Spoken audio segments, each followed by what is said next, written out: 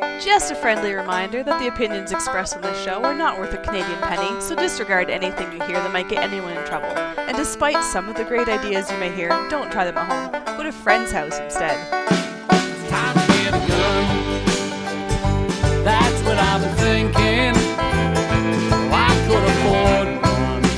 And if I did just a little less drinking, time to put something between me and the sun. When the talking is over, it's time to get a gun. Welcome to Slamfire Radio, episode 455, recording live on Thursday, May 12th. I'm one of your hosts, Mo. I'm another one of your hosts, Kelly. I'm another one of your hosts, Adriel. And I'm another one, Kyle. Hello. Awesome. Hello. Hey, guess what everyone. tomorrow is? Friday. Friday the 13th. 13th. Yeah. Ooh. Yeah. Scary. Yeah. Anyways.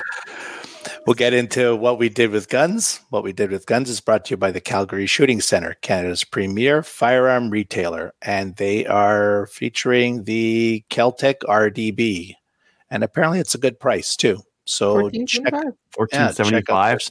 Yeah. Yeah, they had a picture on their Facebook of like 20 of them. 20. Good price.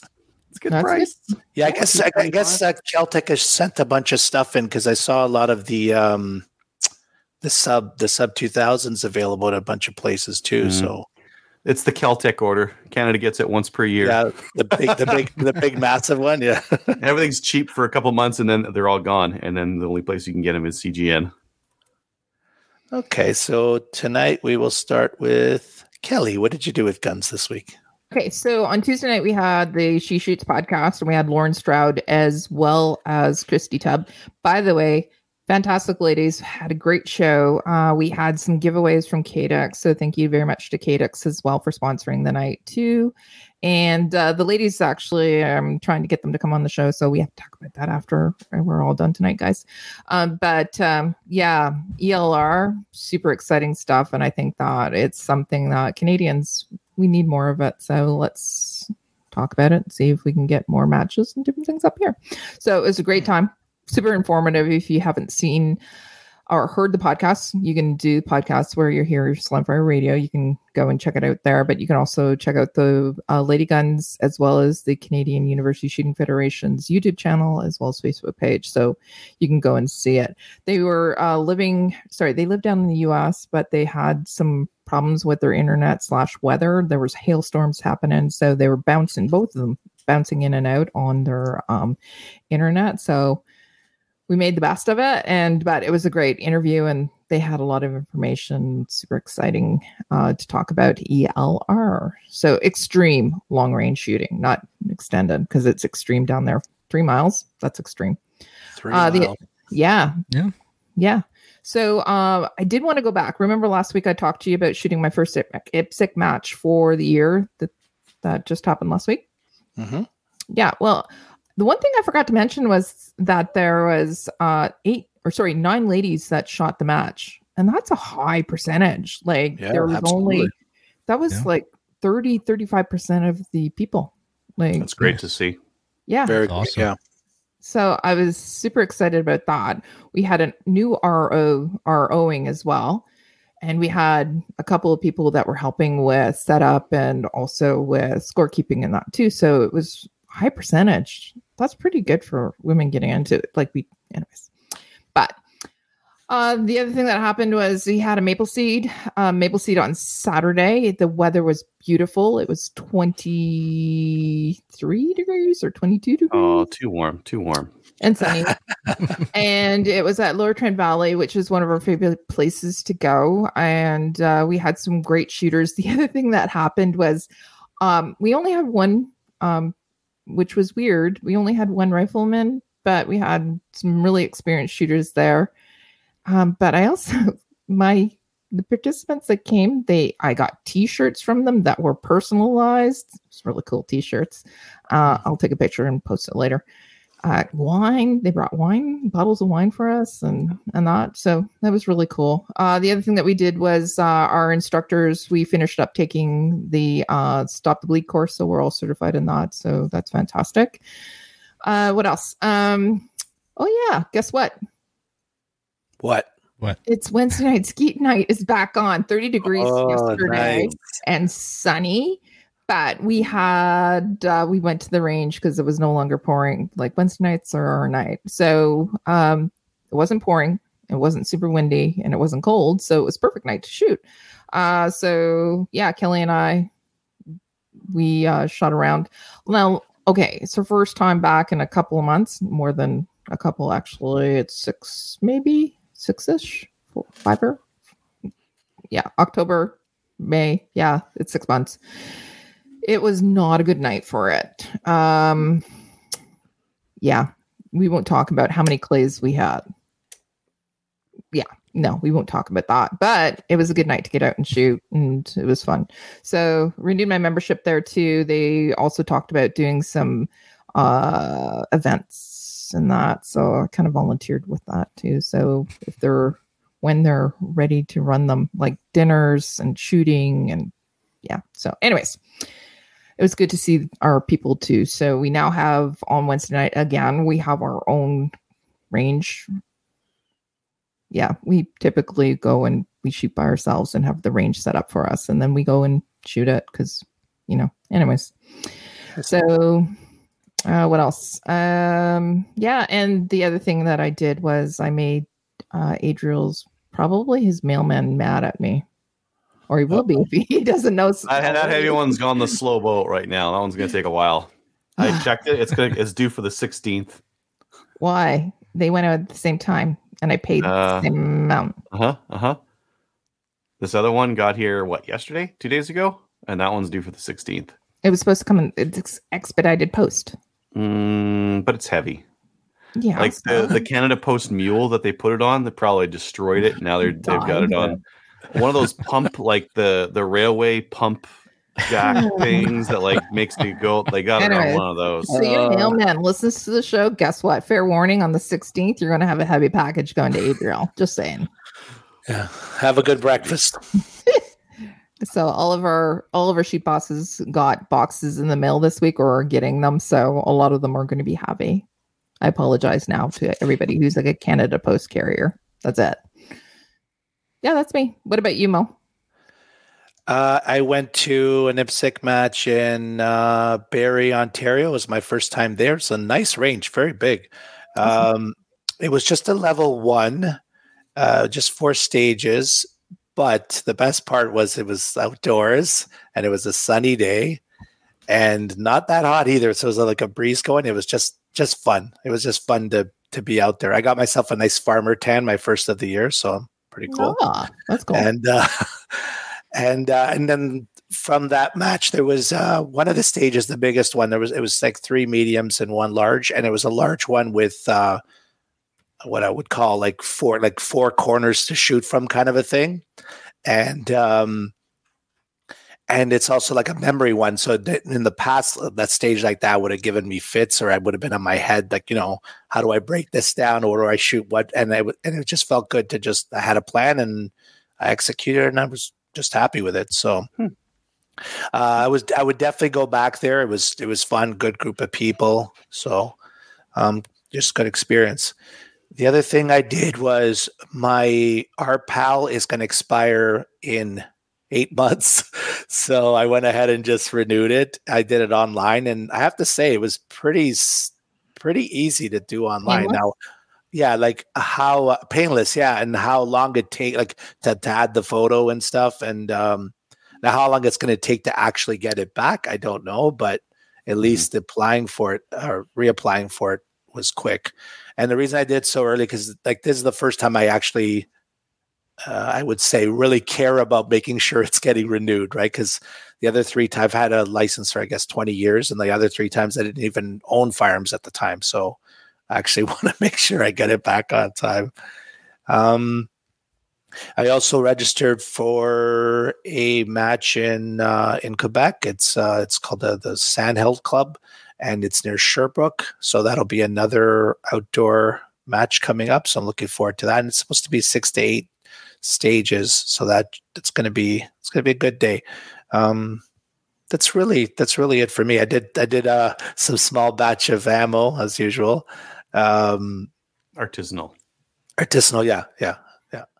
Yeah, I have that special like twist thing that I put on it on the package when I'm done and stuff. Yeah, it's very nice. Sprinkle of salt, holding it up with your hand.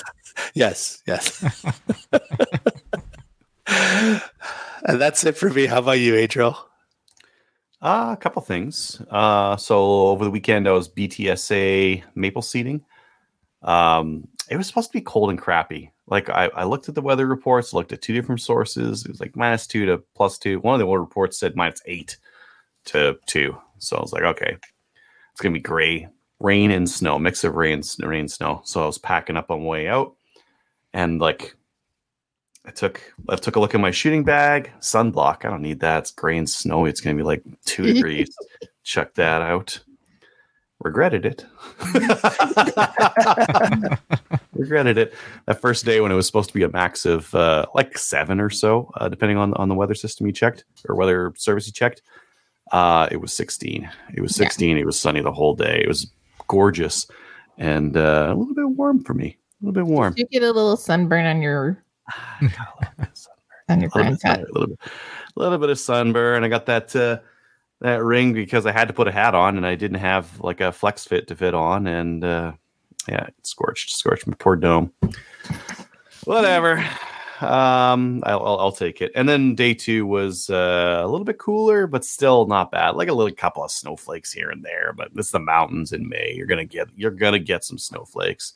It wasn't freezing cold. It wasn't raining on people. Nice. I was prepped for all that stuff, and it just didn't happen. Yeah. It was good. First day we had like some guys from Korth out there, and Deneen from Lady Guns was out there, and a whole bunch of people who'd already done a maple seed before, and like they all patched. They did really well this time around, and no wine or t-shirts though for me. So I win. Oh, I need to put that in my request. I think I need to request that kind of rider. Okay. It's got to go in the right. No brown M&Ms. Wine and t-shirts, please. Yes. So you haven't put it out there that they need to bribe you yet. Well, no, I asked you, but that just no offers. We make it very clear: $5 bill, and that hole will break the line. $5 bill. I work for coffee. No one has 5s anyway, so usually they give us a 20, and we'll just do 4. Sure. But yeah, it's nice. It was good though. It was a good day. Good days. Tom and I were out there, and it was fantastic. Very, very straightforward. Second day, we had a bunch of guys from Discord out there. We're on like a couple of different Discord servers, and keep bugging those guys, and a whole bunch of them showed up, and even the ones that I didn't know that were on Discord were like afterwards messaging me and saying like, "Oh, thanks, that was great." So it was really interesting. I saw a bunch of them IRL. In real life for you, Mo. Did you know that? Is that what it means? I don't even know. So. Yeah. See? Yeah. Trying to think of other things that might have happened that were interesting. No, just really good improvement. I got my hat box from Kelly on I think Monday or Tuesday, and all sorts of stuff in there, t-shirts, varieties, and whatnot, Maple Seed stuff. I did some like changes to the Maple Seed website. We had some meetings on it. All our events are on there, so if you're looking for Maple Seed events, they're all on there, and they're easier to find. There's no like clicking through or anything like that. A little bit uglier, but all the events. Yeah, it's better to be able to see all the events. Well, not all the events. We still have more that are coming on, but at least you can scroll through it and see what's available, and you can click on it and you can actually register for it.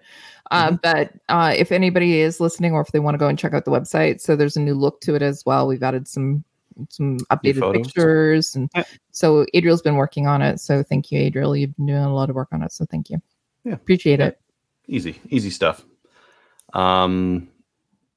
More gunroom stuff. Well, I got more guns. I don't know if you guys can see in the background there, but we're getting close to full on the rack, and a couple of handguns up on the wall there. I haven't quite figured out how to mount some of those. Like there's that revolver. How the heck do you do that? I got all those other ones going like just into a pin, like a rubber coated pin.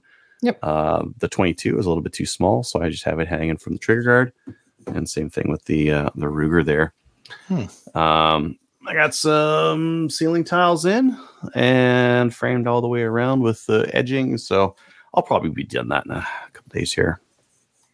And I went to a boom mic so that Boom. I don't have to Yeah, that's new. boom. Yeah. Sounds good too. Sounds good, and it stays out of the way. So, like, if I needed something that I could do gun reviews with as well, Yeah. and just having that other mic was like sounded great, but it's not great for holding a gun out in front of you. I just had too many options, so I just went with like a decent quality. Okay, mic. so have you banged your head off of it yet?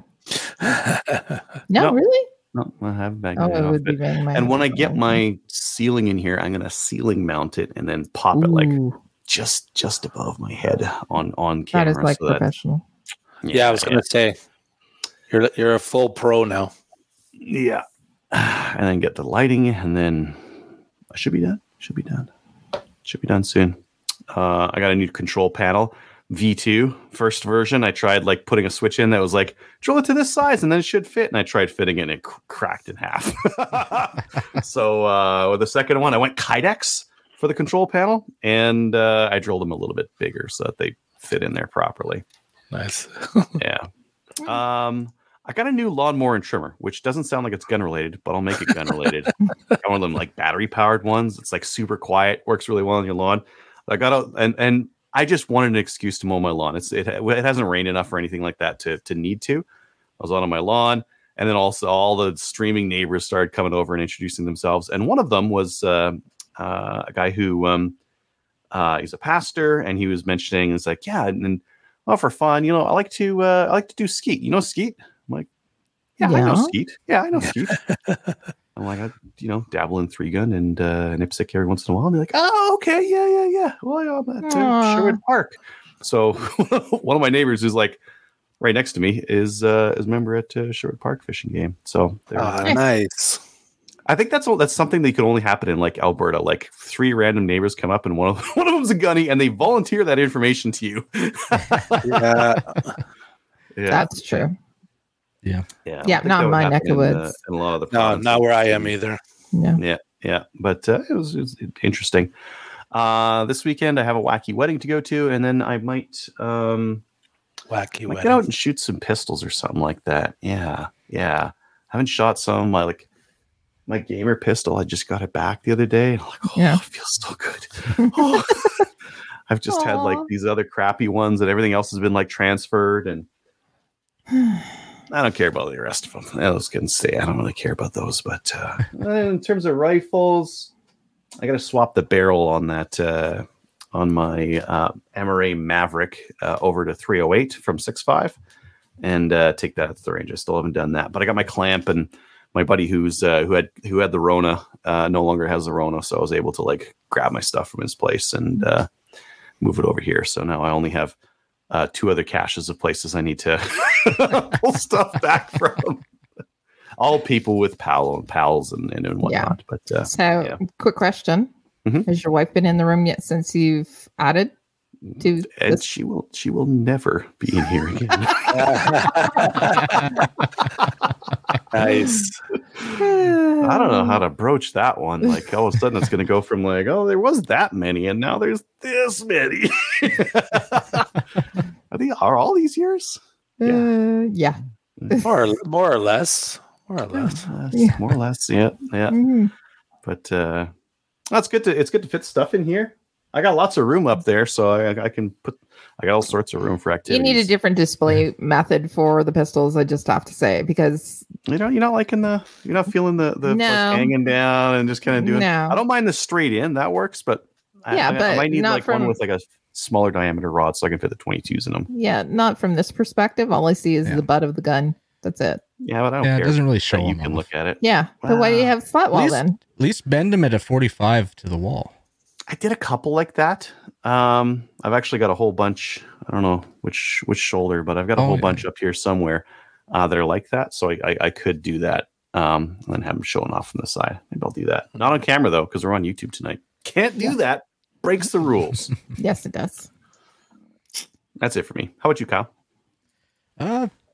Not actually a whole lot, but it was busy. So we hosted the Grand Prairie Oilman shoot, sporting clay shoot this past weekend.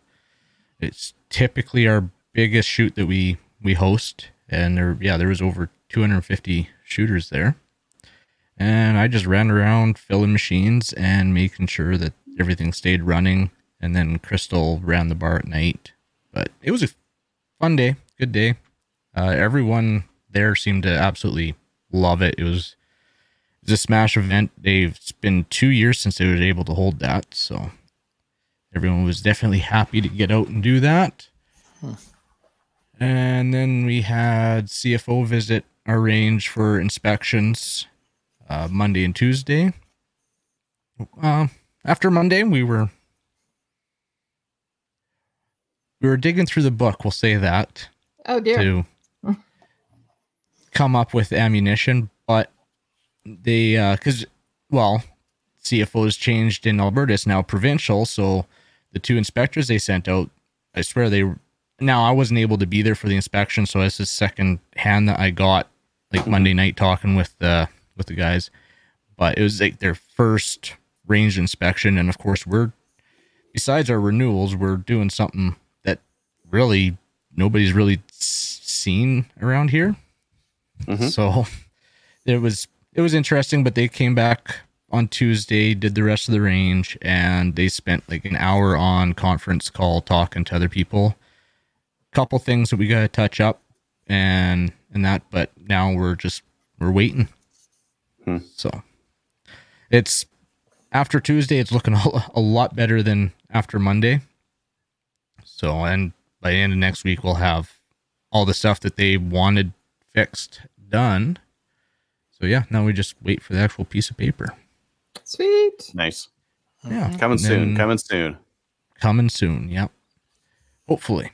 There's probably about 4 or 5 different levels it's got to go through yet, but yeah. Hopefully they just get it through. And then we had our monthly range meeting last night, and uneventful. It was actually good. Financials are looking good, especially after the last 2 years. So yeah, you spent a lot of money on some events, upgrades. and so now it's starting to look really good. And then I might go to High Prairie has a gun show, and I heard there's like 3 arenas sold out for vendors, so I'm thinking I'll make a trip out there this weekend. How's the internet?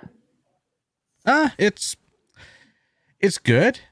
Oh, High Prairie, I have no idea. Yeah, at the gun show.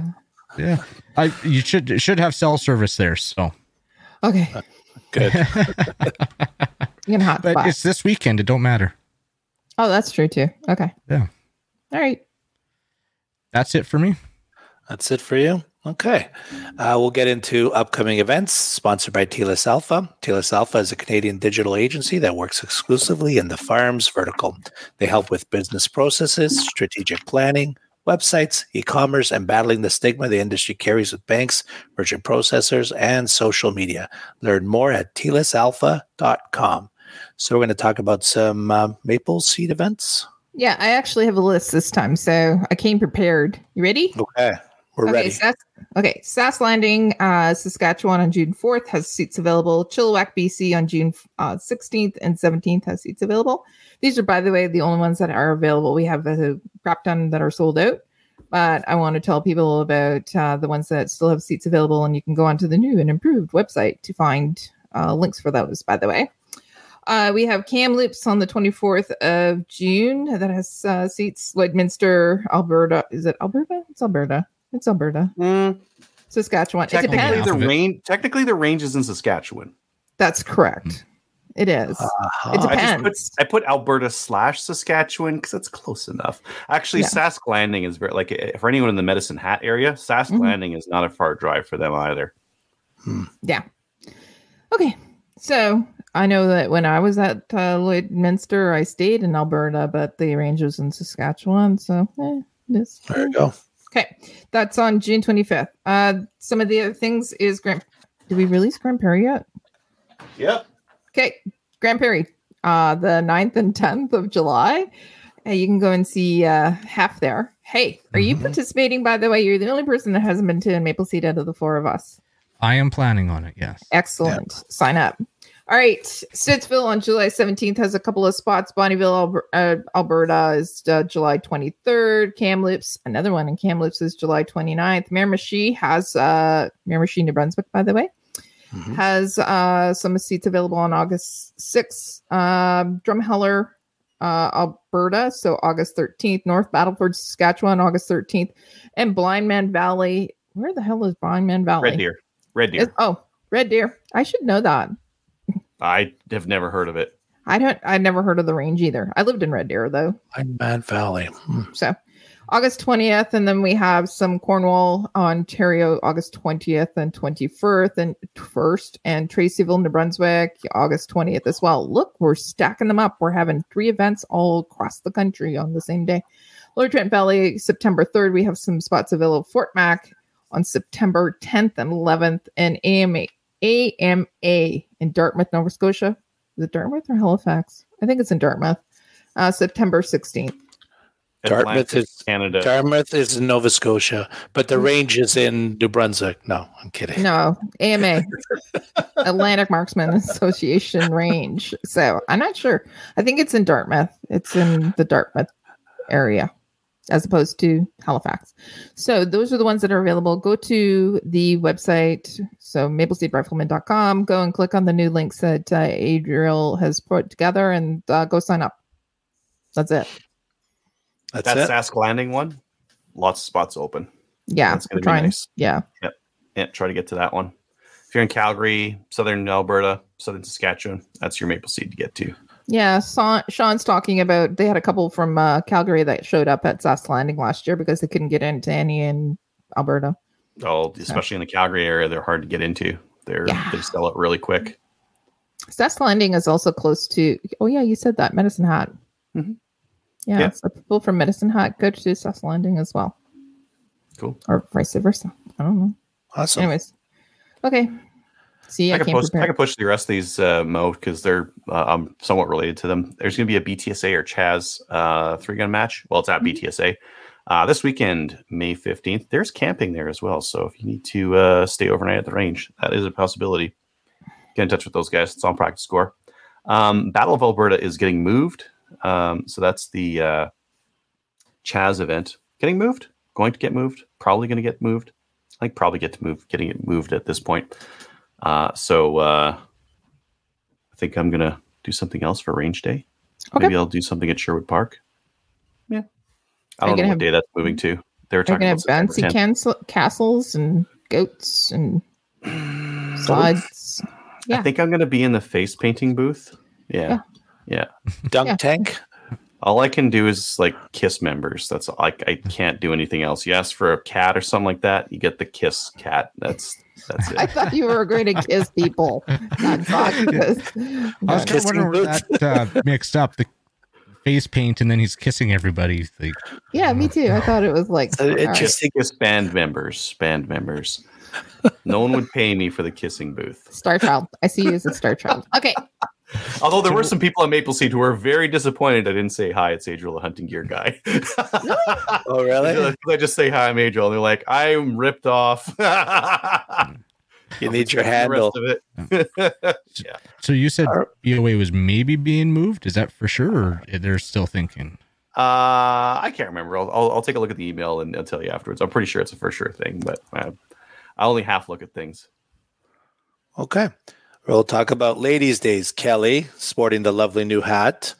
Also known as the CCFR Women's Division, is looking to sponsor Ladies' Days events at your range. This is a range-driven initiative, but if you would like the sponsorship and support, contact Kelly at slamfireradio@gmail.com or info@firearmsrights.ca.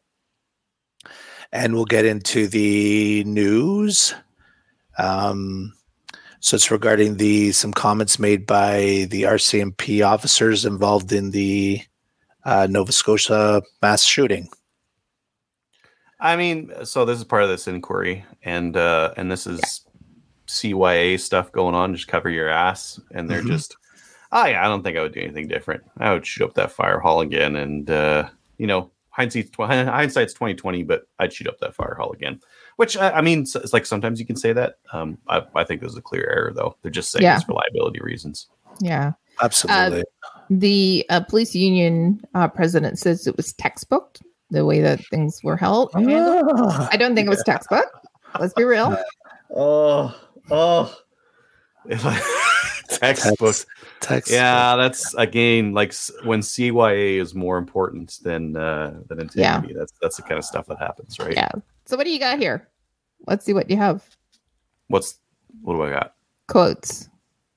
I don't those think are I would quotes. do anything different. It's a With what I great knew. benefit to go back and say if I knew. Oh yeah. If you knew On this, that if you day- knew that, I didn't have that benefit. I had a fraction of a second to shoot up that fire hall, miss whoever I was shooting at, even though I had a rifle in my hands. And then once I realized mistake, just drive away. Textbook. Yeah, sounds like it. It was a massive cluster. Well, from so many different people, right? Yeah, The more they so many reveal about it, the more it's like, oh, that doesn't look good. Ooh. Oh, they definitely knew it was a risk. They were like, the news that came out today was like they were texting family members and like, hey, there's a killer on the loose, but they didn't like warn the They public didn't like that. warn the public. Yeah. Except for with Twitter. I would blame management for that because like your general rank and file is like they know the risk and they're texting people to tell them, and whoever was up the chain of command that didn't choose to do that Yeah. is well protected and will never see. Yeah. They're all repercussions or retired. whatever. Okay. Another story that's related to that incident as well. It was a third person accused of supplying ammo to a gunman sent to restorative justice. Yeah. Restorative justice. I've heard that term before. Is that supposed to be like you make good with the victims? Yeah. So That's it's what it sounds like. So it's Yeah. an alternative. It's usually reserved for people who have not committed a violent crime.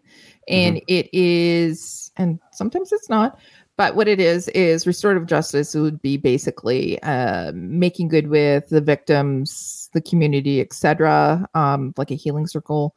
But it's also, basically Patching up the holes in the fire hall, just like putting some mortar over those things, and it's all better now. That's not what we're talking about in this case, though. But it's specifically if it's their first offense or something like that. Instead of sending them to jail, they do this, and it's basically you might, anyways. Community service, something to make it right, right?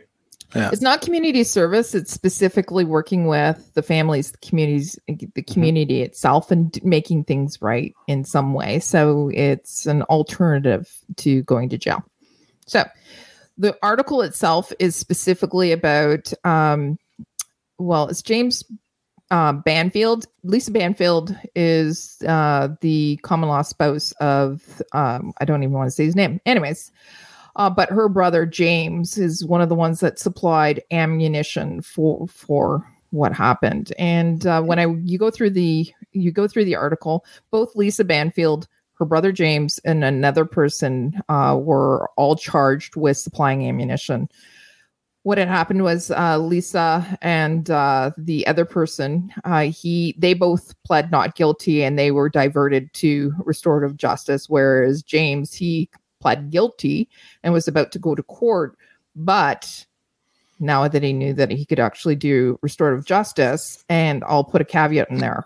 Okay, typically you'll have the victims' families involved in this, but the victims' families weren't asked to participate, and they're not being asked to participate in this. So they're saying that basically, okay, you can do restorative justice. So he withdrew his guilty plea. Now he's going to restorative justice. And the victims' families are not participating. But once he goes through that, what'll happen is he'll have no criminal record. Now, The families don't get restored. Well, the families get nothing. They don't. Isn't that actually the whole get point of it. this? Like making it good with the families. Like I get it. Like he didn't pull a trigger. He supplied ammo, so it's not as bad. But he did break the Right. law.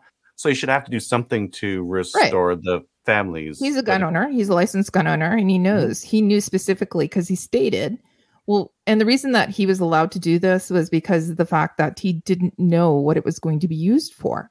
Sure. Yeah, that's But But the then- reality, BS excuse. correct. But Yeah, the reality absolutely. is he knew that it was illegal to purchase ammunition and give it to somebody who doesn't have a license. And the conversations that took place were put into this article as well. So it was saying like, make sure you shop around, don't answer any questions. Give me this amount of 223, give me this amount of 5.56, 12 gauge 9mm and 40 cal. So, and then he was asked previously to purchase ammunition as well. And he goes, no, I can't do that. You're not able to have it. But they knew that he didn't have a license as well. And then his sister actually paid him the amount of money that he spent on ammunition. I think they all need to go to jail, quite frankly. Well, it sounds like I need to apply for, like, anytime I get charged, I got to apply for that restorative. That sounds like awesome. I don't actually have to do the thing. I just get off.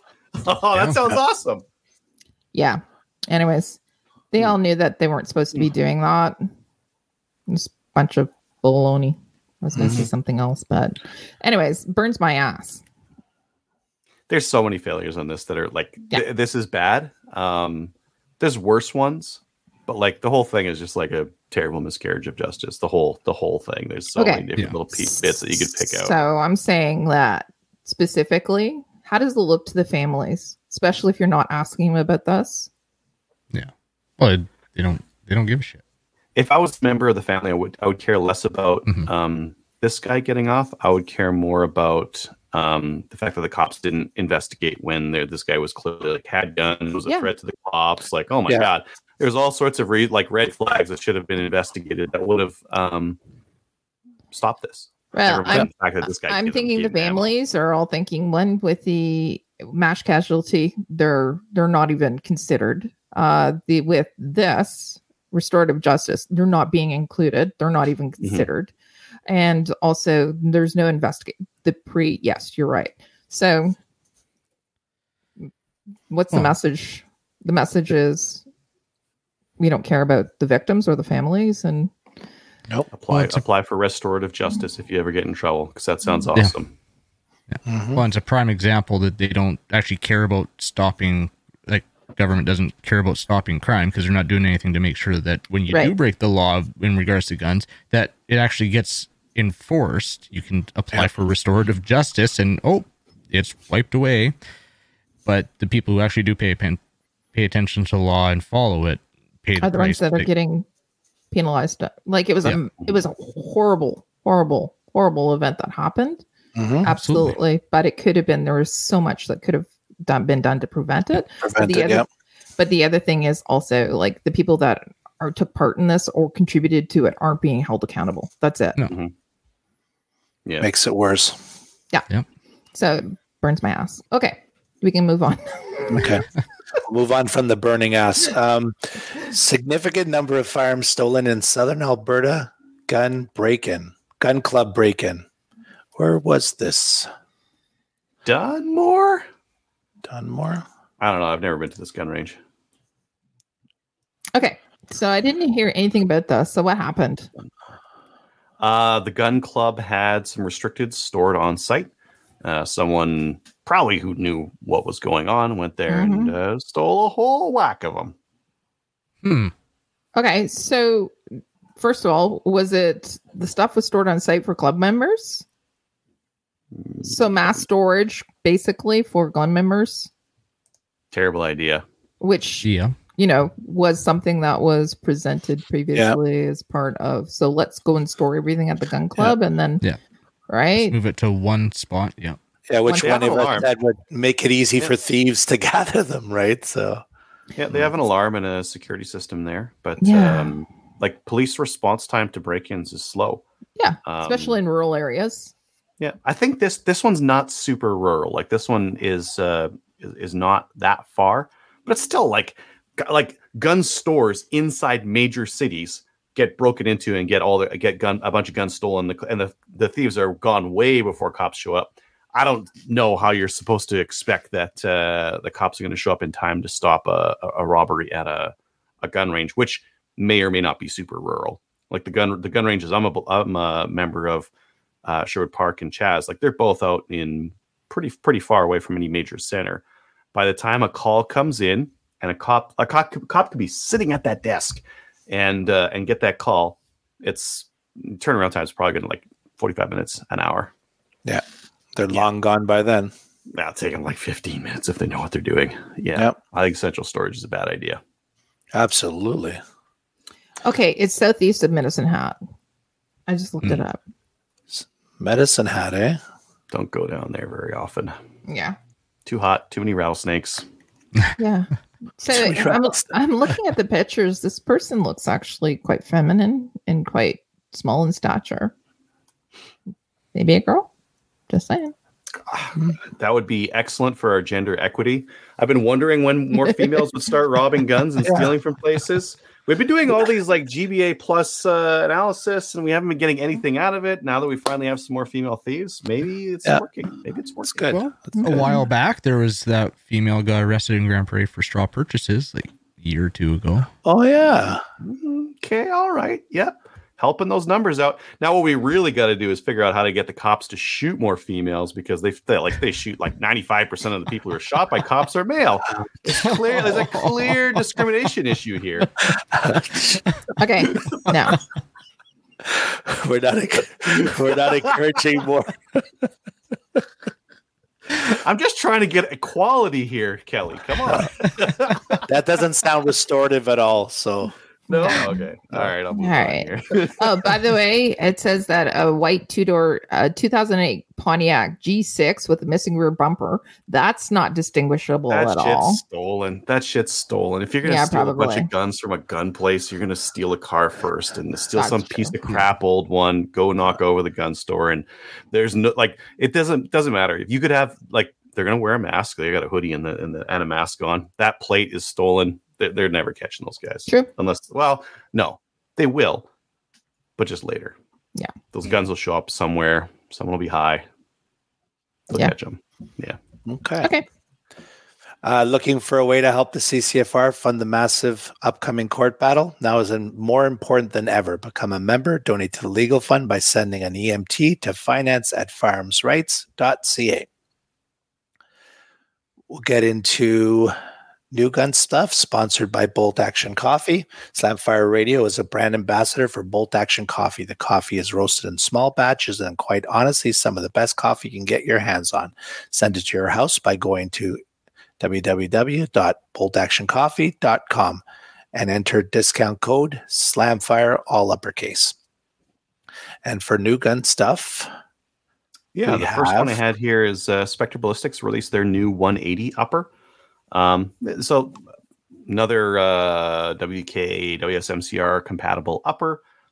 This one uses a mil spec Picatinny rail. So the other ones don't. They use a non mil spec rail in order to get the same height rail as the forend.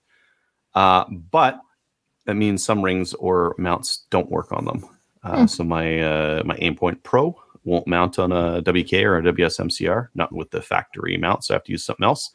And some EOTechs won't mount on those rails either. Anything that's like big and bulky on the rail itself.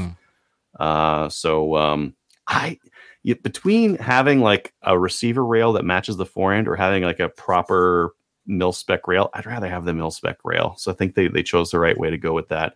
Means there's a tiny step down at the receiver, but I think it's worth it. Oh, I had a dumbass moment this week with my WK. So before I was buying sling attachments and everything to put into the gun and that. Yeah, I realized that there's like 3 holes at the end that are QD. Those QD cups. Yeah. Oh, those are so good. Well, no, it was milled into the handguard and it's just slightly bigger diameter and then it's cut out with the lip for the just press in QD sling attachments. And I had one of my sling points for just the clamp from the Magpul in that hole. And I was like, okay.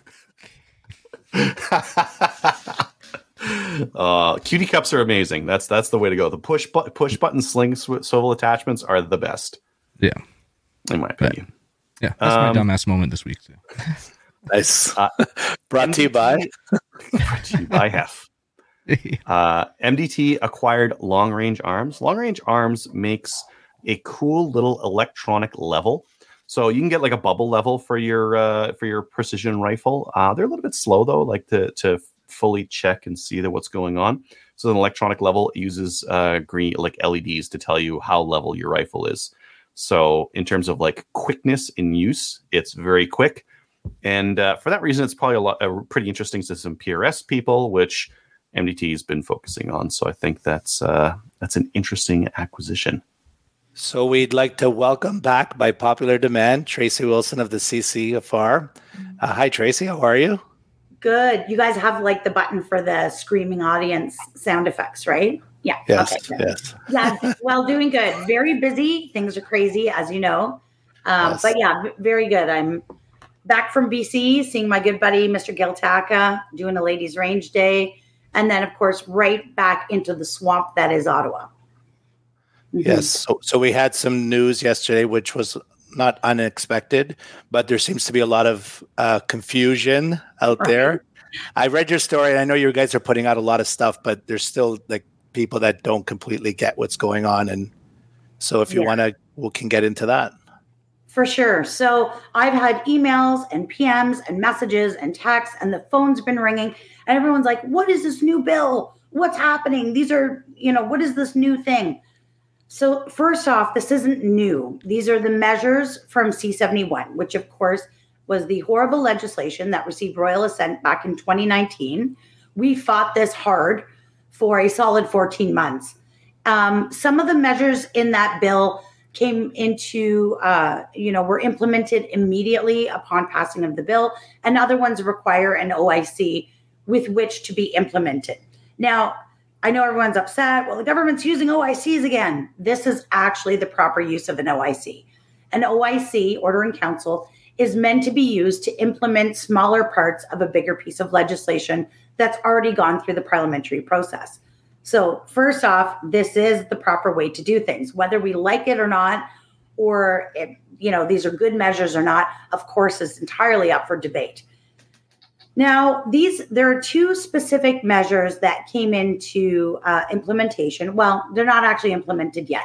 They will come in on May 18th, but they've been announced. Marco Mendicino, Public Safety Minister, did a train wreck of a press conference trying to detail what he was doing. But I'm going to break it down in simple, easy to understand terms.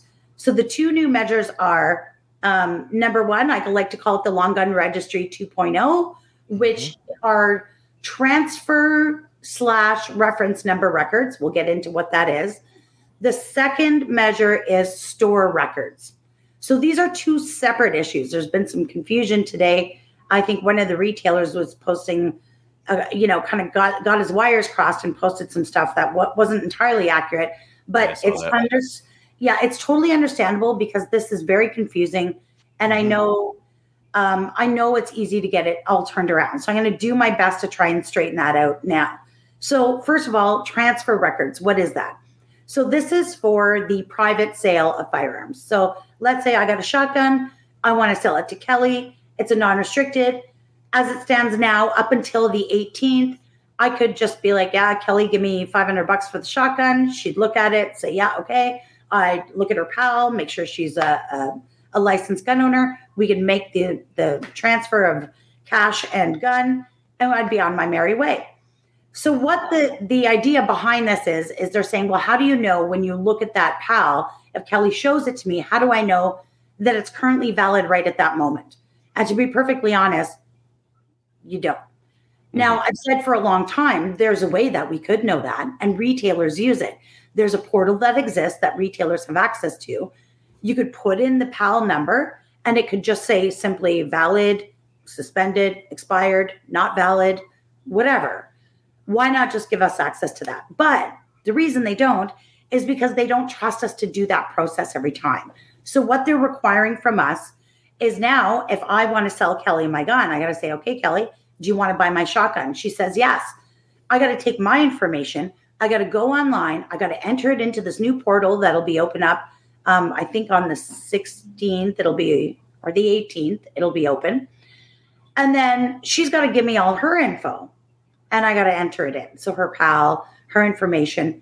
The measure between individual gun owners doesn't require you to put the actual data about the gun. So make, model, caliber, all that. You don't put that. It doesn't contain the information about the gun. It's basically just a reassurance that that both PALs are valid. And then of course the system is supposed to automatically generate a reference number that'll be tied to the transaction. So that transaction will be held by the registrar in a registry of transactions. It's almost all the way to a gun registry. Yeah. It's just missing those, couple little fields in there, which are make, model, and caliber, whatever, right? Now, so that's one thing. And this all sucks. I'm not explaining it away to justify it because it all sucks, to be perfectly clear. However, I'm just trying to explain it so everyone understands what it is. That is a different measure than the store records. Store records are something that gun retailers had to keep in the past. Up until 2012, they were required to keep basically a ledger of store sales. Now, a lot of stores keep records now for reasons to do with Revenue Canada, filing their business reports, all of this stuff, but that's personal stuff they keep as a business. What they're required now is if you go into a retailer and you buy a non-restricted firearm after May 18th, they will basically register that firearm. They have no choice. So your information will go into a store record that is kept and owned by the store, along with the information about that gun, make, model, serial number, everything. Now, they've got to keep those records for 20 years, which I don't know who picked that number out of the sky, but that's the number they chose. So for 20 years, the retailer is required to keep those records. Now, there was some information that came out during the press conference about the fact that RCMP or law enforcement in general, would they have access to that information? So the retailer is not required to give it to the CFO or the government like the old store records. They're entitled to keep it and hold it themselves. But could a cop access that? And the answer is yes, absolutely. And they do not need a warrant.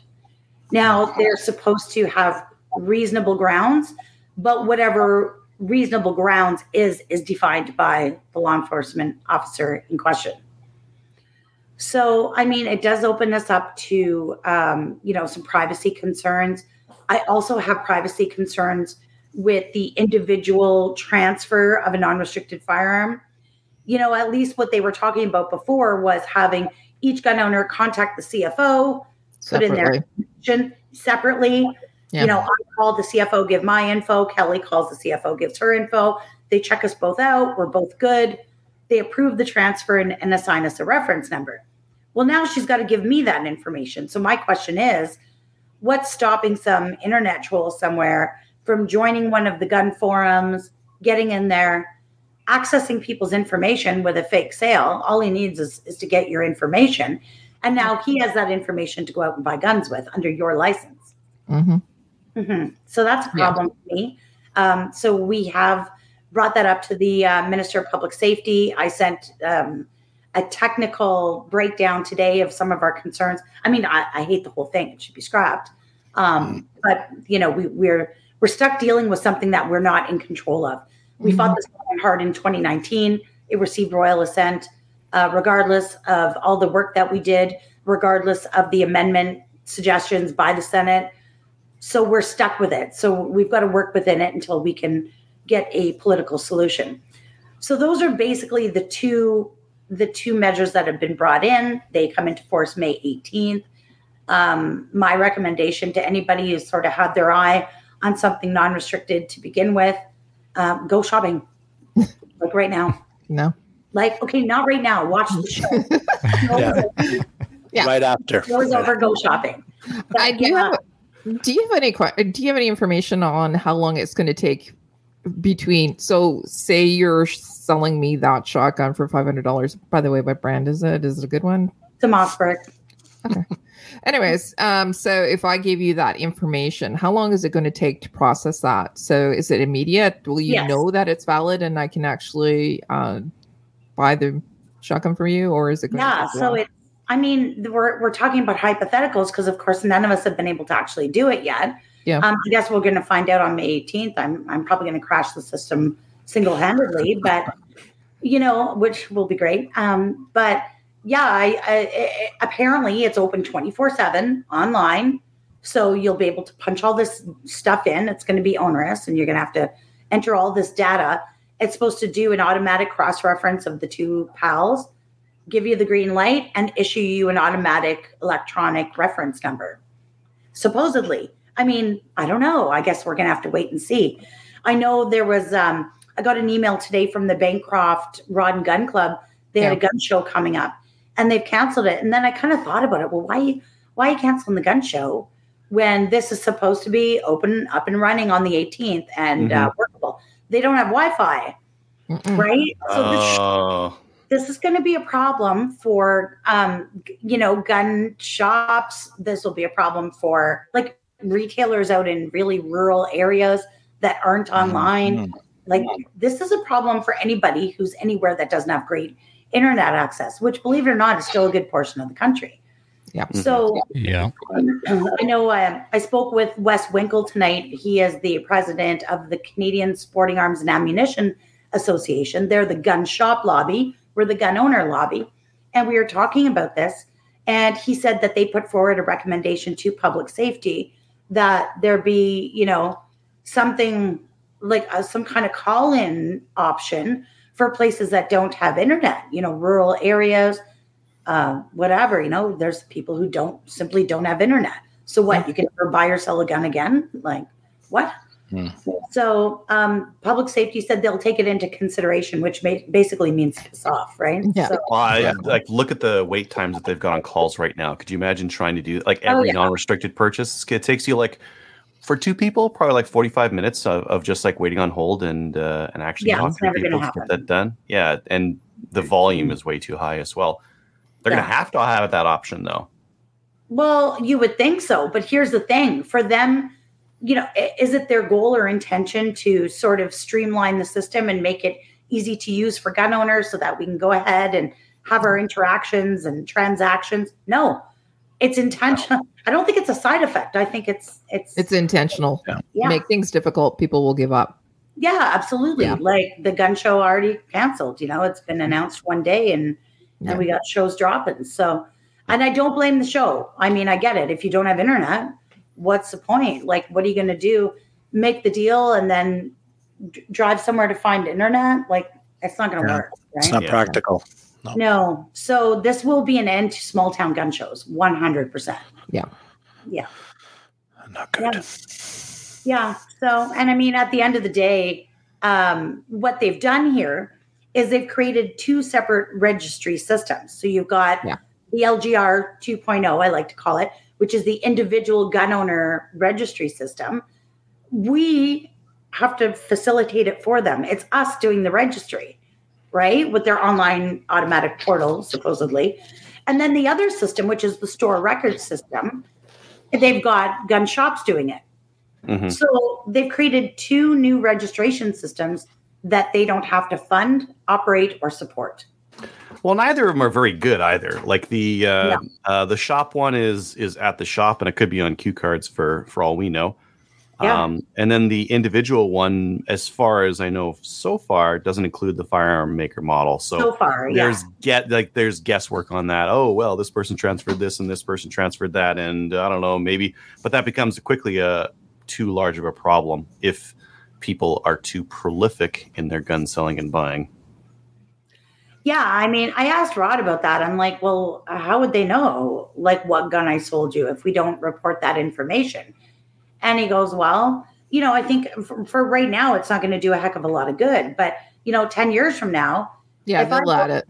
If I go to Cabela's tomorrow, May 19th, I go to, Cabela's or I go to FOC or I go somewhere and I buy a brand new gun, that is now going to be kept in their store registry, right? Even if it's non-restricted, it'll be kept on their store logs. So that's something police can go and access. And then if they come to me and they're like, hey, you bought this gun at FOC on May 19th, 2022, produce it. Yeah. And I'm like, oh, I don't have it. I sold it to Kelly. Kelly has it now. And they're like, oh, show us your reference number for that transaction. Yeah, it is. Yeah. So that's the trick, is it's the combination of the two registries basically complete the circle, right? Now, of course, for stuff you already own, it is what it is because it's not, it's not already registered. But anything new going forward, and that kind of sucks for retailers. I'm not trying to discourage people, but yeah, that's basically how it works. Yeah. So my thoughts on it are eventually it'll get to the point where we will have to actually input any of the registration information that for the personal sales. They will. Oh yeah, The like firearm that type and all that kind of stuff. Make Yeah. serial it's number. 3 fields. Yeah. It's 3 Yeah. fields. Like, there's nothing from stopping them from adding it. And if they add it and you don't fill it in and it's a required field, then you don't do Yeah. the They don't do transfer. the So transfer. yeah, I am sure, 100% sure, you know, down the road, this same liberal government, if they're still in power, will say, you know, that system, it's just missing a little bit. Let's just add those 3 fields. Make It models. needs more. Yeah. Oh yeah, saving it for later for sure. Yeah, 100%. Yeah.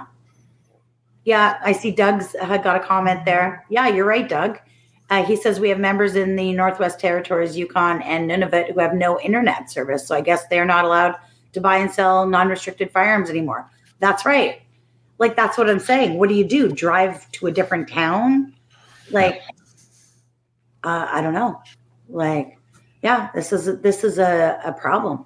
Yeah. And that reference number is only good for a period of time, right? It's not like you can get a reference number and I'll see it in 6 months when I come downtown or whatever, right? Like, no, you've got to do it. So, yeah. Is the reference number for a transfer or is it an intention of transfer? Like, I might sell something to Kelly, so I'm going to get I'm going to get a reference number. I may or may not, though. Well, that's the thing. They have no way of knowing if you actually went through with the sale, except if they can track that gun to you as the original buyer. Mhm. And then you say you sold it, but you don't have a reference number for the transaction. I'm going to get lots of reference numbers for lots of people. Everyone you know?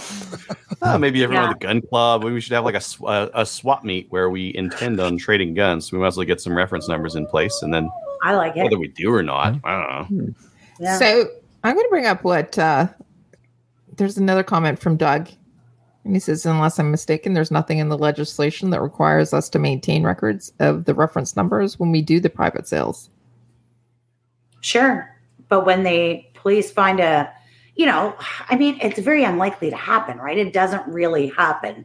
Yeah. But if a police officer came back with a gun that was, maybe Doug sold it to me, I sold it to Kelly, Kelly sold it to Mo, down the road, 10 years from now, it ends up getting stolen out of the trunk of a car and ends up at a crime scene. This is the point, is they want it for traceability, right? They will have that paper chain to follow. If I say, well, no, I sold it to Doug, then they're going to be like, okay, where's the reference number? What is it? There should still be somewhere in the, even if I don't keep a paper record of it or I didn't write it down on the chalkboard, the CFO will have that information. Oh, let's see. Back in May of 2022, Tracy sold a shotgun to Doug. Let's look it up. They'll have it. Mm-hmm. Yeah. Is there anything else any other pieces of that he talked about? I know that he was having problems. There were some good ones in there. Caliber asked him a question. Let's do it. Let's go there. Yeah. So Dan from Caliber Magazine, this was so delicious. Like, I got to give him kudos for that.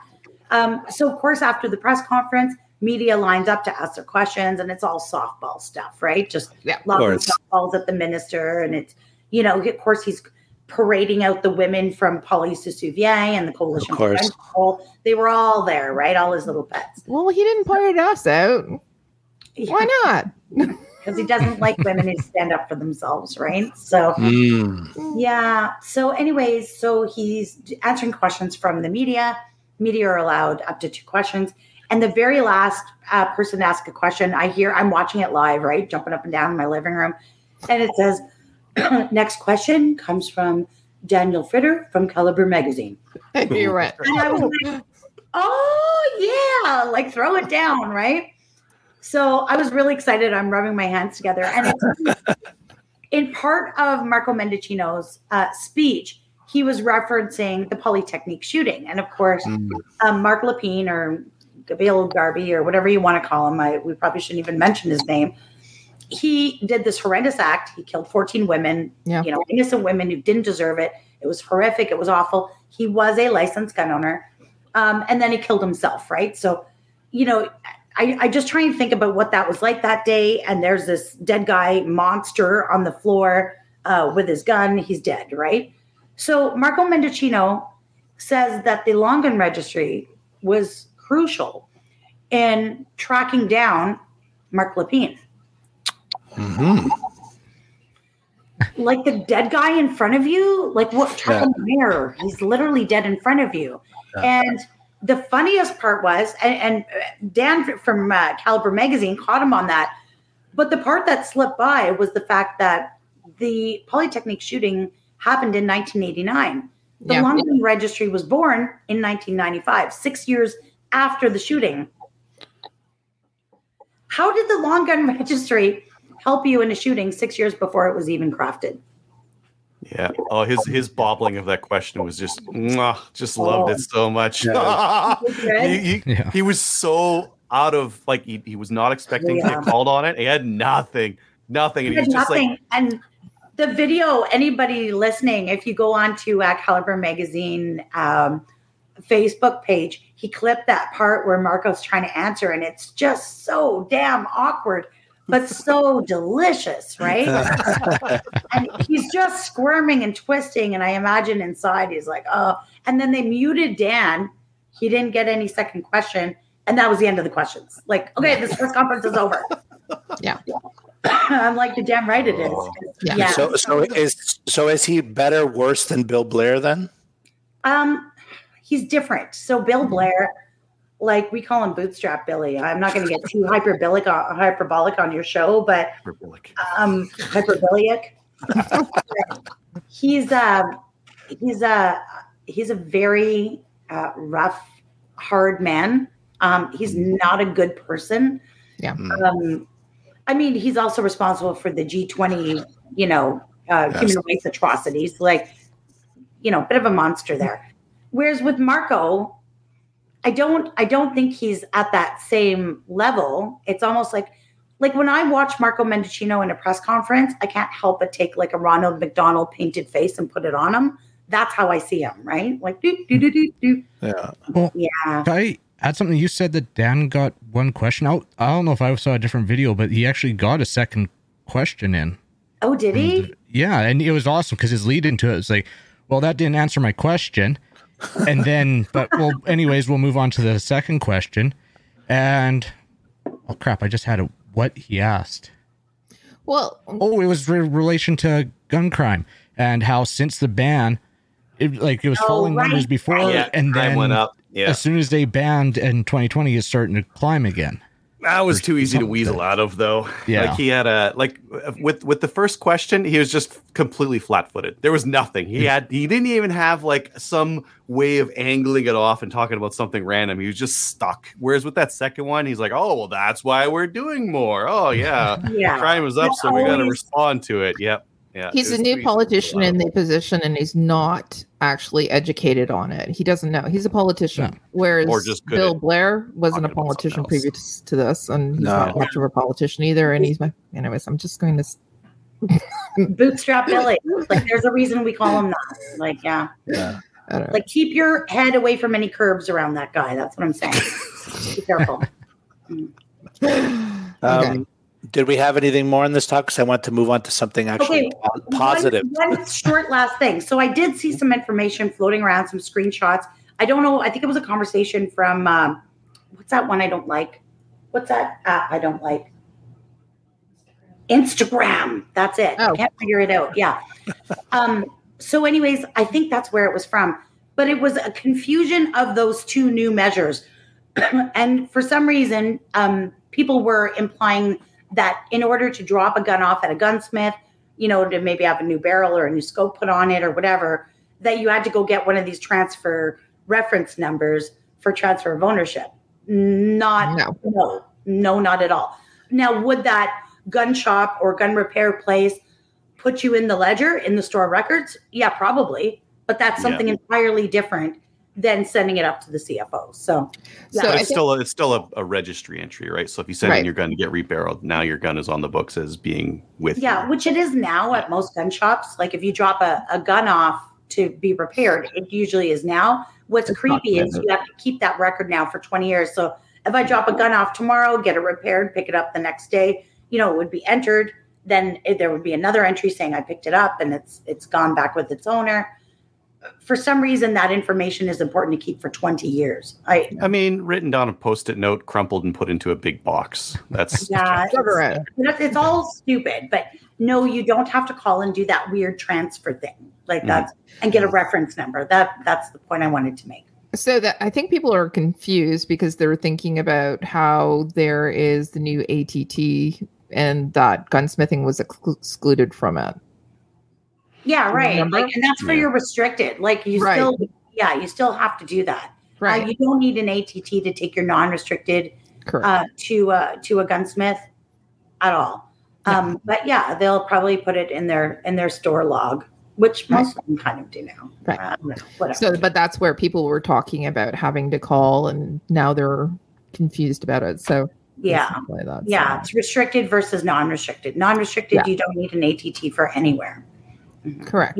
Yet. Yeah. No. Just wait. Knock on wood. These people. Yeah. Okay, Mo, did you have a question? Yes. Now let's talk about positive stuff now. So coming up is National Range Day, which I think is a great idea. And I wanted to know what the response has been like from the various ranges across Canada.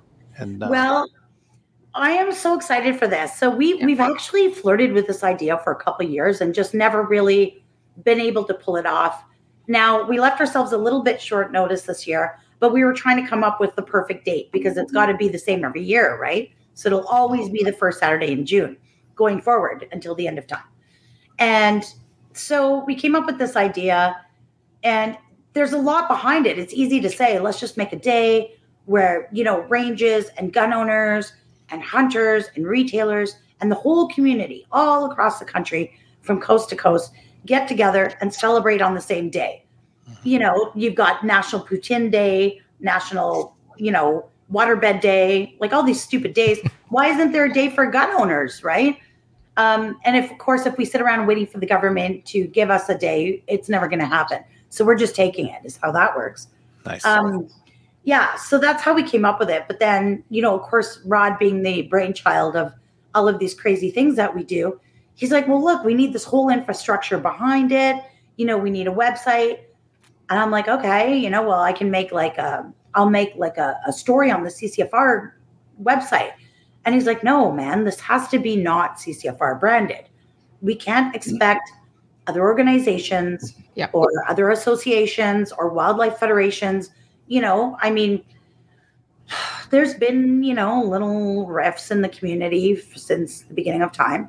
And, we can't expect them to use something of ours if it's got our logo on it. So what we're going to do is we're going to make National Range Day. We'll do all the work. We'll build it. We'll build the infrastructure. We'll spend all the money to do that. But we're not going to brand it. We're not going to own it. And in fact, hopefully 20 years from now, when you're celebrating National Range Day, the 20th anniversary, you won't even remember how it started. It's just a naturally occurring, awesome, kick-ass day across the country. So yeah, you can go to nationalrangeday.ca. You can register your event. There's an interactive map. You can find an event near you. A lot of clubs have been registering their event. I think there's almost 100 on there now. Of course, it's the first year. I think it'll grow year by year. Yeah. There's a bunch of resources on there for all you TikTokers and social media influencers. There's some animated logos you can add to your videos and make them really cool. There's posters on there. There's logos. Those belong to everybody. We pay to have them developed and made, but whatever, this is for everyone. So that's the idea behind it. I can't do anything normal. I just got to turn everything into literally a circus. So I'm literally having a circus at my range. I've got bouncy castles, a 2-story inflatable slide, a 64-foot long inflatable obstacle course. We're having potato sack races, face painting, guns. We've got everything, right? Cotton candy. Yeah, so I'm literally turning my event into a circus. So. And that's Eastern Ontario? Yeah, that's out at EOSC, just on the east end of Ottawa. I got the team from Vortex coming, and I got some jockey coming. Nice. Yeah, it's going to be great. Yeah. Yeah, so that's really positive, and it makes me feel good. I'm going to make a post actually tonight on social media and get some of these. We got all these beautiful gunny girls out there making cool little TikToks and stuff, and Yeah. I'm going to recruit them to make a bunch of National Range Day TikToks and just keep spreading the word. So, And after these things happen as well, share your social media, put it everywhere, whether it be Everywhere. on Facebook, Instagram, or everywhere, so that people can see that, you know what, their neighbors, their friends, their relatives, their people that they work with, they are participating in this National Range Day. well, and here's the idea behind it, the whole purpose of it. Like, why even bother going through all this work and effort, right? Yeah. Well, we all know, and I'm sure everyone listening to the show right now knows, the number one best way that you can influence somebody on their opinions about guns and gun ownership is by taking them to the range. You can fight on social media, you can send them links and show them stats. And, you know, I mean, I do it 24 hours a day all my life. And it works, you know, it's a lot of work. Or you can just shut up and take them to the range. Yep. And that's literally what we're doing. Take it. If every gun owner, there's 2.3 million gun owners and 37 million Canadians. If everybody took 16 people to the range, that's all the people, all of them. Yeah. And you almost never hear that the person that was taken didn't like it, didn't enjoy it. Even if they went in completely scared, they came away happy. Yeah, 100%. You know, and look, at the end of the day, if you come and you try it and you're like, you know, it was okay, but it's not really for me. You know, although I'd like to turn every Canadian into a gun owner, I don't really have to, but I need every Canadian to stop supporting bad Liberal policy, right? We want credible measures to address crime and violence and fair and effective legislation for gun owners. Yeah. Yeah. Yeah. And cheaper gas prices so I can get to my Oh my money. God. It's worse than the price of ammo. Like, I love it. It is. Love it. All the Albertans just loving these high oil prices. Stop it. Don't be selfish. Stop it. oh yes. You guys have a totally different understanding of freedom than we do. Yeah. Yeah. What about what's going on with the any updates on the legal challenge? Let's talk about that a little bit. Yeah. So the only thing that works slower than the speed of politics is the speed of court, right? Yeah. So I know I'm always like, so what's happening now? What's happening now? But we actually recently did a huge data dump on propertyjustice.ca. That's a website we already owned for some other shenanigans that we did before. And we sort of repurposed it as a repository to hold all the court files. So, you know, I think there's 6 or 7 legal actions against the government opposing the OIC gun ban. The CCFR case is sort of the big case. So a lot of our evidence is being used by the other cases, which is fantastic. Yep. We don't mind spearheading that because at the end of the day, as long as we win, somebody wins, we all win, right? So that's great. But if you go on propertyjustice.ca, you're going to see everything is there. We've got, you know, all the court applications, all the affidavits, all the cross examinations. Last week, I had most of Twitter laughing their heads off because we posted up the cross examinations of Dr. Najma Ahmed, you know, which is just a real treat. It's hundreds of pages, but it's an easy read because there's only like 5 lines per page, right? It's a transcript, so it doesn't read the same as like a book. And then, of course, there's the transcript from Ralph Blake Brown. So Blake Brown, the anti-gun historian that was always running around and beaking off on Twitter, he since killed his Twitter account in anticipation of trying to be some sort of expert in the court. His first name is actually Ralph, so make sure you call him that. He hates it. But yeah, so Ralph went under cross-examination, but even more exciting, what is coming up very soon will be the cross-examination of Miss Wendy Sukir. Ooh. Oh, so delicious. So yeah, I'm really excited about that. So as soon as we are legally able to put that transcript up, we will. I wish we could just show videos. That would be better, but Yeah, it would be. Yeah. And then what happens after that, she's got to testify, be cross-examined, which should be a total riot. After that, we'll have the judge still has to make a decision on all these interveners. Like you've got the NFA applied for intervener status on the KNAS tactical case.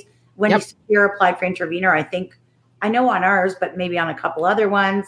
There's a bunch of people who applied for various reasons, good and evil, for intervener status.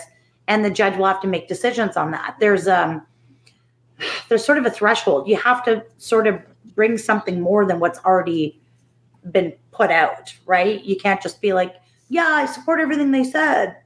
So you got to bring something fresh. So we'll see. I mean, whatever. That stuff isn't nearly as important as it is to get a final decision. But I still think we'll be looking towards the fall before we really get a final decision on this. But yeah. But I mean, it's ticking along at the speed of snails, but it's been a lot of work, a lot of money. We've spent about $1.8 million, just to give you more transparency. We've raised about 1.2. So we're about $600,000 behind, but. So why don't you tell people how they can support you? Oh, God. I hate always asking people for money, but this is a problem when you're fighting an entity like the federal government who has an unlimited amount of your money to fight you with, right? But yeah, if you go to firearmrights.ca, click right up at the top, you can donate straight to the legal challenge, whether or not you support the CCFR or even like us or can't stand our face, you can still go there and support the legal challenge, which is really important because this will be the definitive case that sort of decides property rights, right? Do we even have property rights? Absolutely. Yeah. Richard Lee has put this up. So, Tracy, is there any opportunity to cancel the government move by using cabinet privilege to prevent disclosure in the case? Well, they did that. Yeah, they did. So we presented, I think it was 2,800 pages of evidence to Associate Chief Justice Jocelyn Gagne. Everyone keeps saying, she's a Trudeau appointee. No, she's a Harper appointee, but she did get promoted by Trudeau. So I like to think that she's balanced. In any event, we submitted our evidence, 2,800 pages. She was waiting from the government. They were refusing to submit any evidence past the affidavit and cross-examination of Murray Smith. That was the whole case. So she gave us a judgment. We won a judgment compelling the government to provide their evidence. And that's when they claimed cabinet confidentiality. And it's like, your evidence to support the need and the efficacy of this sweeping, massive gun ban is so secret that even the Associate Chief Justice of the Federal Court of Canada can't know it. What? Yeah. Yeah. So they use privilege. So they use privilege, and then they have since come forward and they basically threw Najma Ahmed and Blake Brown at this and walked away. So they basically still have nothing. Yeah. So I don't know. Like I used to think this was maybe I don't want to be negative, but sort of I didn't have a lot of hope for it. But I got to tell you, the further the case goes, and the more I talk to Michael and Rod and the legal team, I'm like, I don't know. Like we might win. Yeah. So yeah, there's a significant chance. So yeah. Good. Yeah. Yeah. So I know that Mo's doing the interview, but I do have a question. I kind of take over. Go ahead, Kelly. So you've been watching the commission that's been happening in Nova Scotia. Yeah. Yeah. So it's supposed to be more of an investigation, but I'm not really seeing it as an investigation or inquiry. An inquiry means that you're getting a balance and you're delving into things as an investigation. You're getting the truth put out there. Yeah. So what I'm seeing is the exact opposite, where we have some of the police officers who are critical of what was happening. Their comments and their statements were stricken from the records. So the lawyers themselves are not able to actually do cross-examination, or the questions have to be submitted prior to and approved, so that basically they're not really using hardball. So what's your thoughts and opinions about that? Because that specifically is what prefaced the OIC. Yeah. So you're right. This horrible tragedy out in Nova Scotia in 2020, this was sort of the catalyst for the Liberal government to implement the sweeping gun ban, which of course would have had no effect on Gabriel Wortman because he didn't have a gun license. So the government just kind of wanted this to go away after, and the family had asked for a public inquiry, and the government denied it. And then I think they started a legal action, or there was a lot of uproar about this. So they said, okay, fine, you can have your public inquiry, and we're going to call it the Mass Casualty Commission. And the idea here is, like, these families deserve to know what happened, what went wrong, who screwed up, why. Not necessarily like what's done is done. You can't go back and change it, but maybe you could learn from it to make sure this never happens again, right? So of course they contacted us and offered us a spot on the Mass Casualty Commission. In the beginning we were the only group, the only Canadian Firearms National Advocacy group to have a spot on there. They sent it to me. I forwarded it to Rod. I thought this was probably something that was a little more in Rod's wheelhouse than mine. I'm a little bit more of an eye scratcher than he is. And this is definitely not the forum for eye scratching. It's a very sensitive, delicate conversation.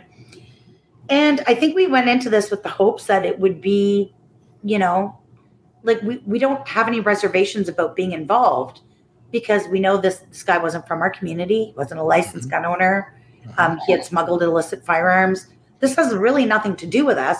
We have two things to be there for. Number one, to protect the interest of gun owners and make sure this isn't used as a cudgel any more than it already has.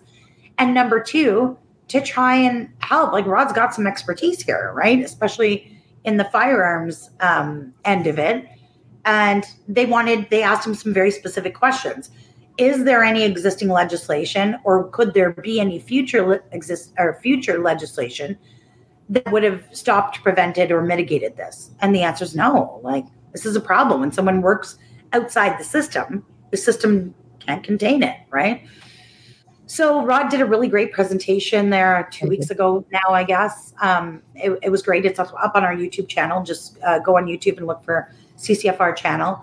It wasn't really long, but it was just a very measured, direct, informed, educated opinion on, like, this isn't a question about needing more laws, right? But you're right. I've been watching the way this is unfolding and the weird things happening. And then, of course, there's been a lot of study on the expense of running this Mass Casualty Commission. It's been going on forever. It's going to continue right up until December, apparently. And, there's been a lot of funding go out. Like the Coalition for Gun Control received, I think, $250,000, And I just hoped that it would be something that would help heal the community and the families. This is just one of those tragedies that's, the most important weapon that guy had was his cop stuff, right? His cop car, his uniform. Because when you hear, maybe on local radio or on Twitter, the way they announced it, that there's a madman running around, I know if that was me and I was driving late on a dark road and I heard that and I'm terrified and I see a cop car, that's exactly who I'm going for, right? Yeah.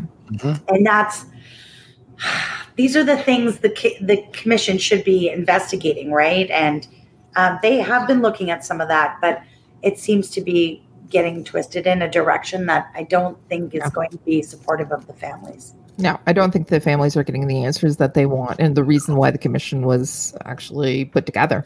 They're not. Yeah. And that's horrible, because imagine being those families. And for 2 years, they've been sitting there, missing their people and devastated. And the community's been torn apart. And this was violent, horrific. And he burnt places down and he killed people. Like, this is horrible. Yeah. And and then to have it, a lot of those families and survivors are gun owners, right? We heard from many of them. Yeah. And then they see it being used as a political tool and a wedge to support a gun ban. Yeah. And then they say, we want a public commission or a public inquiry. No, we really want a public inquiry. Okay, fine. And now they see this farce of an inquiry, right? Yep. I don't know how much more these people can go through. But Oh, someone's at the door. Sorry. Special delivery. Yeah, maybe it's Uber Eats or something. Did anyone have anything else? I had one final question. It's very important too. Tracy, when are you going to be joining the IPSC community? Get your black badge. I got my black badge. Oh, you do? So I got my black badge a long time ago in New Brunswick with Trevor Furlong. I Do you didn't know how know many that. matches I've shot? How many? Like just the one that I did after that. Yeah. Do you want to hear something horrible? Don't tell anybody. But I haven't been to the range to just, grab Colin and some guns and go to the range and shoot some guns in over a year. Oh boy. Oh boy. So I'm at the range and host range days and events and maybe shoot a gun for a camera, but I actually haven't taken any of my guns out in well over a year. Wow. I work every day. So yeah. I watch other people shoot. Yeah. Yeah. Yeah. Yeah. But Awesome. yeah, I don't know. You know who would be really good at IPSC is Colin. And I've been telling him I think he should get into it. So get him out there. Yeah. Yeah. I think he'd love it. He'd kick some butt. I think everyone should shoot IPSC. Every Yeah. man, woman, I and agree. child. So. I Okay, agree. what a mess. Somebody's trying to sell me chocolate bars at the door. Oh yeah, did you buy any? No, I don't have cash on me. Oh. He did. Boo. Anyways, so yeah, you were talking about IPSC, so I was talking about guns. That's awesome. Can we Do you go have back anything to- else, Kelly? No, just tell everybody where they can donate, how they can donate, Mhm. where they can find you, where they can find the information on National Range Day. Okay, I'm going to blast you with all Yeah. the data. Open up your Google machine and punch in CCFR or go to firearmrights.ca. You can find a plethora of things going on there. You can sign up for a membership. It's $40, includes $5 million worth of personal liability insurance. That helps the CCFR huge and helps you too. And it's really important because numbers means power. You can donate to the Legal Challenge. You can go to propertyjustice.ca and have a really good time reading Najma Ahmed losing her mind because they didn't call her Dr. Ahmed. They called her Mrs. Ahmed. So she completely lost it. So Wow. that was my favorite part, propertyjustice.ca. Or go to nationalrangeday.ca and check it out there. There's all kinds of fun stuff. There's great videos. We're going to be putting those out there. If you have any questions about that, you can reach me at tracy.wilson@ccfr.ca. Perfect. Thank you. And then also, if Awesome. you want to donate to the Legal Challenge, just go to finance at CCF. No. Yeah, you can sorry. send an EMT if you don't want to punch your stuff into the payment processor. An EMT to finance at firearmrights.ca sends it straight to the bank account. And then we need every penny we can get. Right. Do you guys take Bitcoin? We've been talking about that. Might be a good idea. Yeah. Yeah. Okay. Yeah. All right. So Cool. thank you so much for coming on. Thank you so much for everything you do for us. And keep up the good work and have an awesome National Range Day. Awesome. Thank you guys for the opportunity and enjoy the rest of the show. All right. Thanks, Now Tracy. go have some wine and go have some sleep. You don't have to say that twice. Right? Okay. See you later. Take care, Bye. Tracy. Bye. Thanks again to Tracy for coming on to talk to us about all the stuff that's been going on lately and upcoming things with the CCFR. Yay. Yay. We'll get into listener feedback, sponsored by Armory DC Gunsmith. Armory DC Gunsmith is a full-service gunsmith who specializes in firearms refinishing. He offers hot bluing, parkerizing, and Cerakote finishes, as well as wood refinishing. Check out his online inventory of new and used guns, firearms accessories, optics, and more at www.dcgunsmith.ca. You can also follow him on Facebook and Instagram. We have one letter, and I'll just read it tonight then. Good evening, Slamfire. I was wondering if your clubs ever have issues getting members involved in the events at your ranges. I am part of a small rural club, less than 100 members, and the attendance at some events at most 25-35%. I try to send... Oh, that's amazing! They don't realize their attendance rate is like 10 times what a typical club would have. Yeah, okay. I can't imagine the clubs that I'm a member of. They could never get even close to that number. They wouldn't fit on the range. Yeah, they wouldn't fit on your range. Yeah, true. Sherwood Park or Jaws, those are just the You couldn't get amount of 20, membership 25. is just silly. Yeah, 25% of like 5,000 members. Yeah. That's like way too many people. And then it goes on to say, I try to send out informative emails of what's going on at the range and updating the social media we do have, all while trying to keep messages short and bombard their inboxes with messages after message after message. Maybe this is the wrong approach and I don't know. If you or your listeners have any thoughts or ideas, I would love to hear them, Sean. Yeah, it's a good question, especially for those smaller clubs where you're having a hard time. I'll be honest, my club, we have a hard time with it as well. And we don't have 100 members. We have a lot more than that, but not so many as Chaz. But it is just members. We don't have an email where we can just mass email people out. There's a problem. I have one club where I get emails like if somebody sneezes, whereas the other club, I don't get any emails. And then the website, you have to have a password and it's not always updated. So, and then we don't have anybody taking care of the social media aspect as well. So, whereas my other club, they have a great social media aspect and I go and check things out on there and they advertise things. So it's kind of like, you have to, I think, food. If you have food, people will come. Yeah. Does that make sense? I think It like does. Facebook is a really good one for this. Yeah, You but had mentioned that. That's the obvious one because Facebook's easy. Yeah. It's easy for range administrators because often range administrators, like you can't maintain a website and Yes. email True, can get true. kind of tricky. Facebook is easy. Anyone can do Facebook. yeah, but you also have to recognize that there's some people, especially from in clubs, that have a little bit of the older generation. They're not really Facebookers. So you have to have email. You have to have a sign posted at the range. You have to utilize every single thing too. But yeah, Good point. the clubs that are successful will use all types. So like what we do the social media, we update the website with all our events. We still like trying to get club members out to a registered match. It's like pulling teeth. And on those matches, we have all the food. So like you show up, there's breakfast, there's lunch, there's a smoked barbecue supper. Everything's there. And we still struggle. Internally. We're trying to get better with the social media, and that's where I'm trying to help out, and we're trying to get better at it and just more get regular because I've been talking to people, and because we aren't so regular with our Facebook, we just post when there's an event or a few days before a meeting or whatever. It doesn't come up on a lot of people's timelines.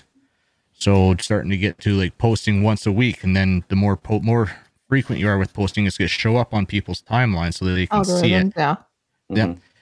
And then they post a bunch of pictures and make albums for each event. Show them the good time they missed. Show everyone having a great time. The BSing afterwards at eating the supper or having a drink or sitting around the fire or whatever. Mm-hmm. That's a good one.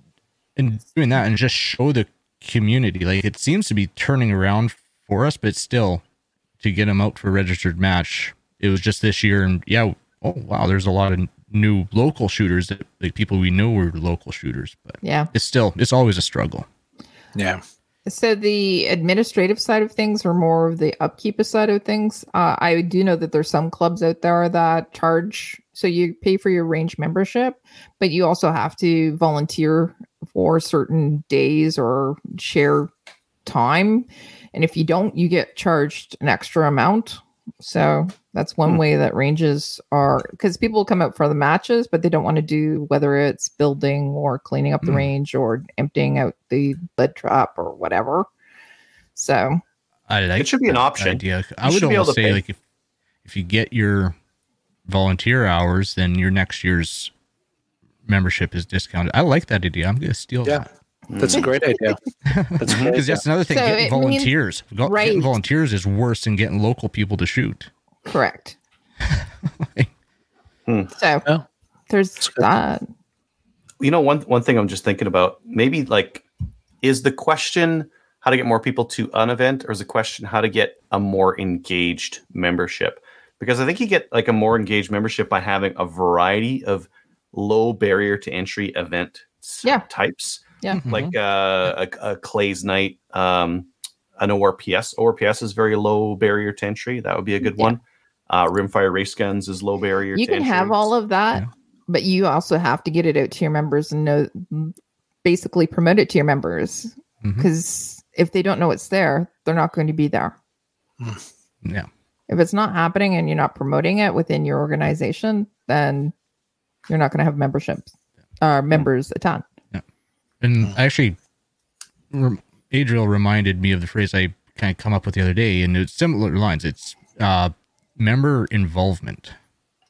Member Just involvement. being involved in the club. Come out and shoot, hang out, talk. Hey, if you can, help out on. There's always stuff going on out there for work and everything. So Yeah.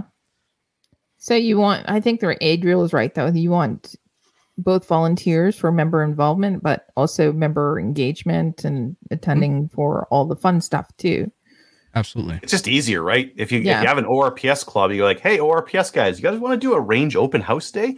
That'd be Yes, we fun. want to do a range open house day. Okay, any guys available to volunteer? They're all ROs. They can all do stuff. You get more people. And then the next time you get, like, for a new person coming in, they're like, oh, I see how this is going. Okay, that guy knows what's going on. They do a couple of shoots, and then they're ready to upgrade as well. So it's an expansion effect there. Once you get a couple of people experienced in hosting events, and they're easy, low barrier to entry things, I think you get more people in, and a more engaged membership that's there to do more events.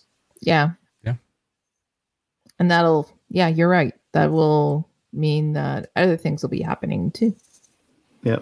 Like you need an exec that supports it, that supports events and puts some money towards it and that kind of thing, so that you can have the burgers and the support for the volunteers and that kind of stuff, and also book the range off and take the heat from the members who are pissed off that they can't just roll in and use every bay that's available there. But I mean, if you get that going, it's a good thing. I think we do need more engaged members at our shooting clubs, and I think that getting them at events is a good way. It's kind of like typically what we'll see 10% of the membership doing things, and it's 3% of those 10% that are doing everything. Do you know what I mean? Yep. And we need to actually share the wealth a little bit. Mm-hmm. Well, as big as the two clubs that I'm a member of, if I show up to the range, I'll see someone that I see there most of the time. Most of the time, yeah. Yeah. Same people. Yeah. Yeah. Okay. If you'd like to email the show, you can at slamfireradio@gmail.com. It could lead to a stimulating conversation such as this. I believe this is an old Patreon, correct? That's correct. I didn't remember that. So That's cool. That's cool. If you'd like to support the show, please do so through Patreon. You can search us there. Do we have any shout outs tonight from anyone? I do. Go ahead, Kelly. So I'd like to say thank you to Lower Trent Valley, the executive there, Dave Landis, for always supporting us at Project Maple Seed. I'd like to say thank you to Greg Weiss for completing the Stop the Bleed course for us. Nice. I would also like to say thank you to everybody who attended this weekend, who helped out and volunteered as the instructors, but particularly for those attendees who brought me wine and T-shirts. I appreciate it. It was awesome. It's all about the wine and T-shirts. Yeah, no. It was a fun time, even without wine and T-shirts. That's it for me. I want beer and socks. Oh, beer and socks. That's actually not bad. And for my new hat, thank you, Kyle, for sending it. No problem. That's it. I got a shout out for Dale from BTSA for setting me up, and he was there all day, both days, helped us set up, helped us open up the gates to get people in, and helped us tear down at the end of the day as well. So very much appreciated. And to Tom for sticking it out with me and helping run those two events. Yay. It was a cornucopia of bad dad jokes between Tom and I all weekend. Nice. I'd like to shout out everybody who came to help fill machines throughout the day on Saturday. We had just the right amount of people to cover the entire course. So, yeah. Awesome. And check us out on Gun Owners of Canada. Like us on Facebook. I have no idea how many likes we have, but just keep liking us. Give us a review on Facebook. Join the CCFR. Clearly, they're doing a lot for us, so please support them. And see you next week. Good night. Later, everyone. See you next week. Goodbye. So if you have any comments or questions for the show, please send an email to slamfireradio@gmail.com. Now go grab a gun and shoot something. When the talking is over, it's time to get a gun.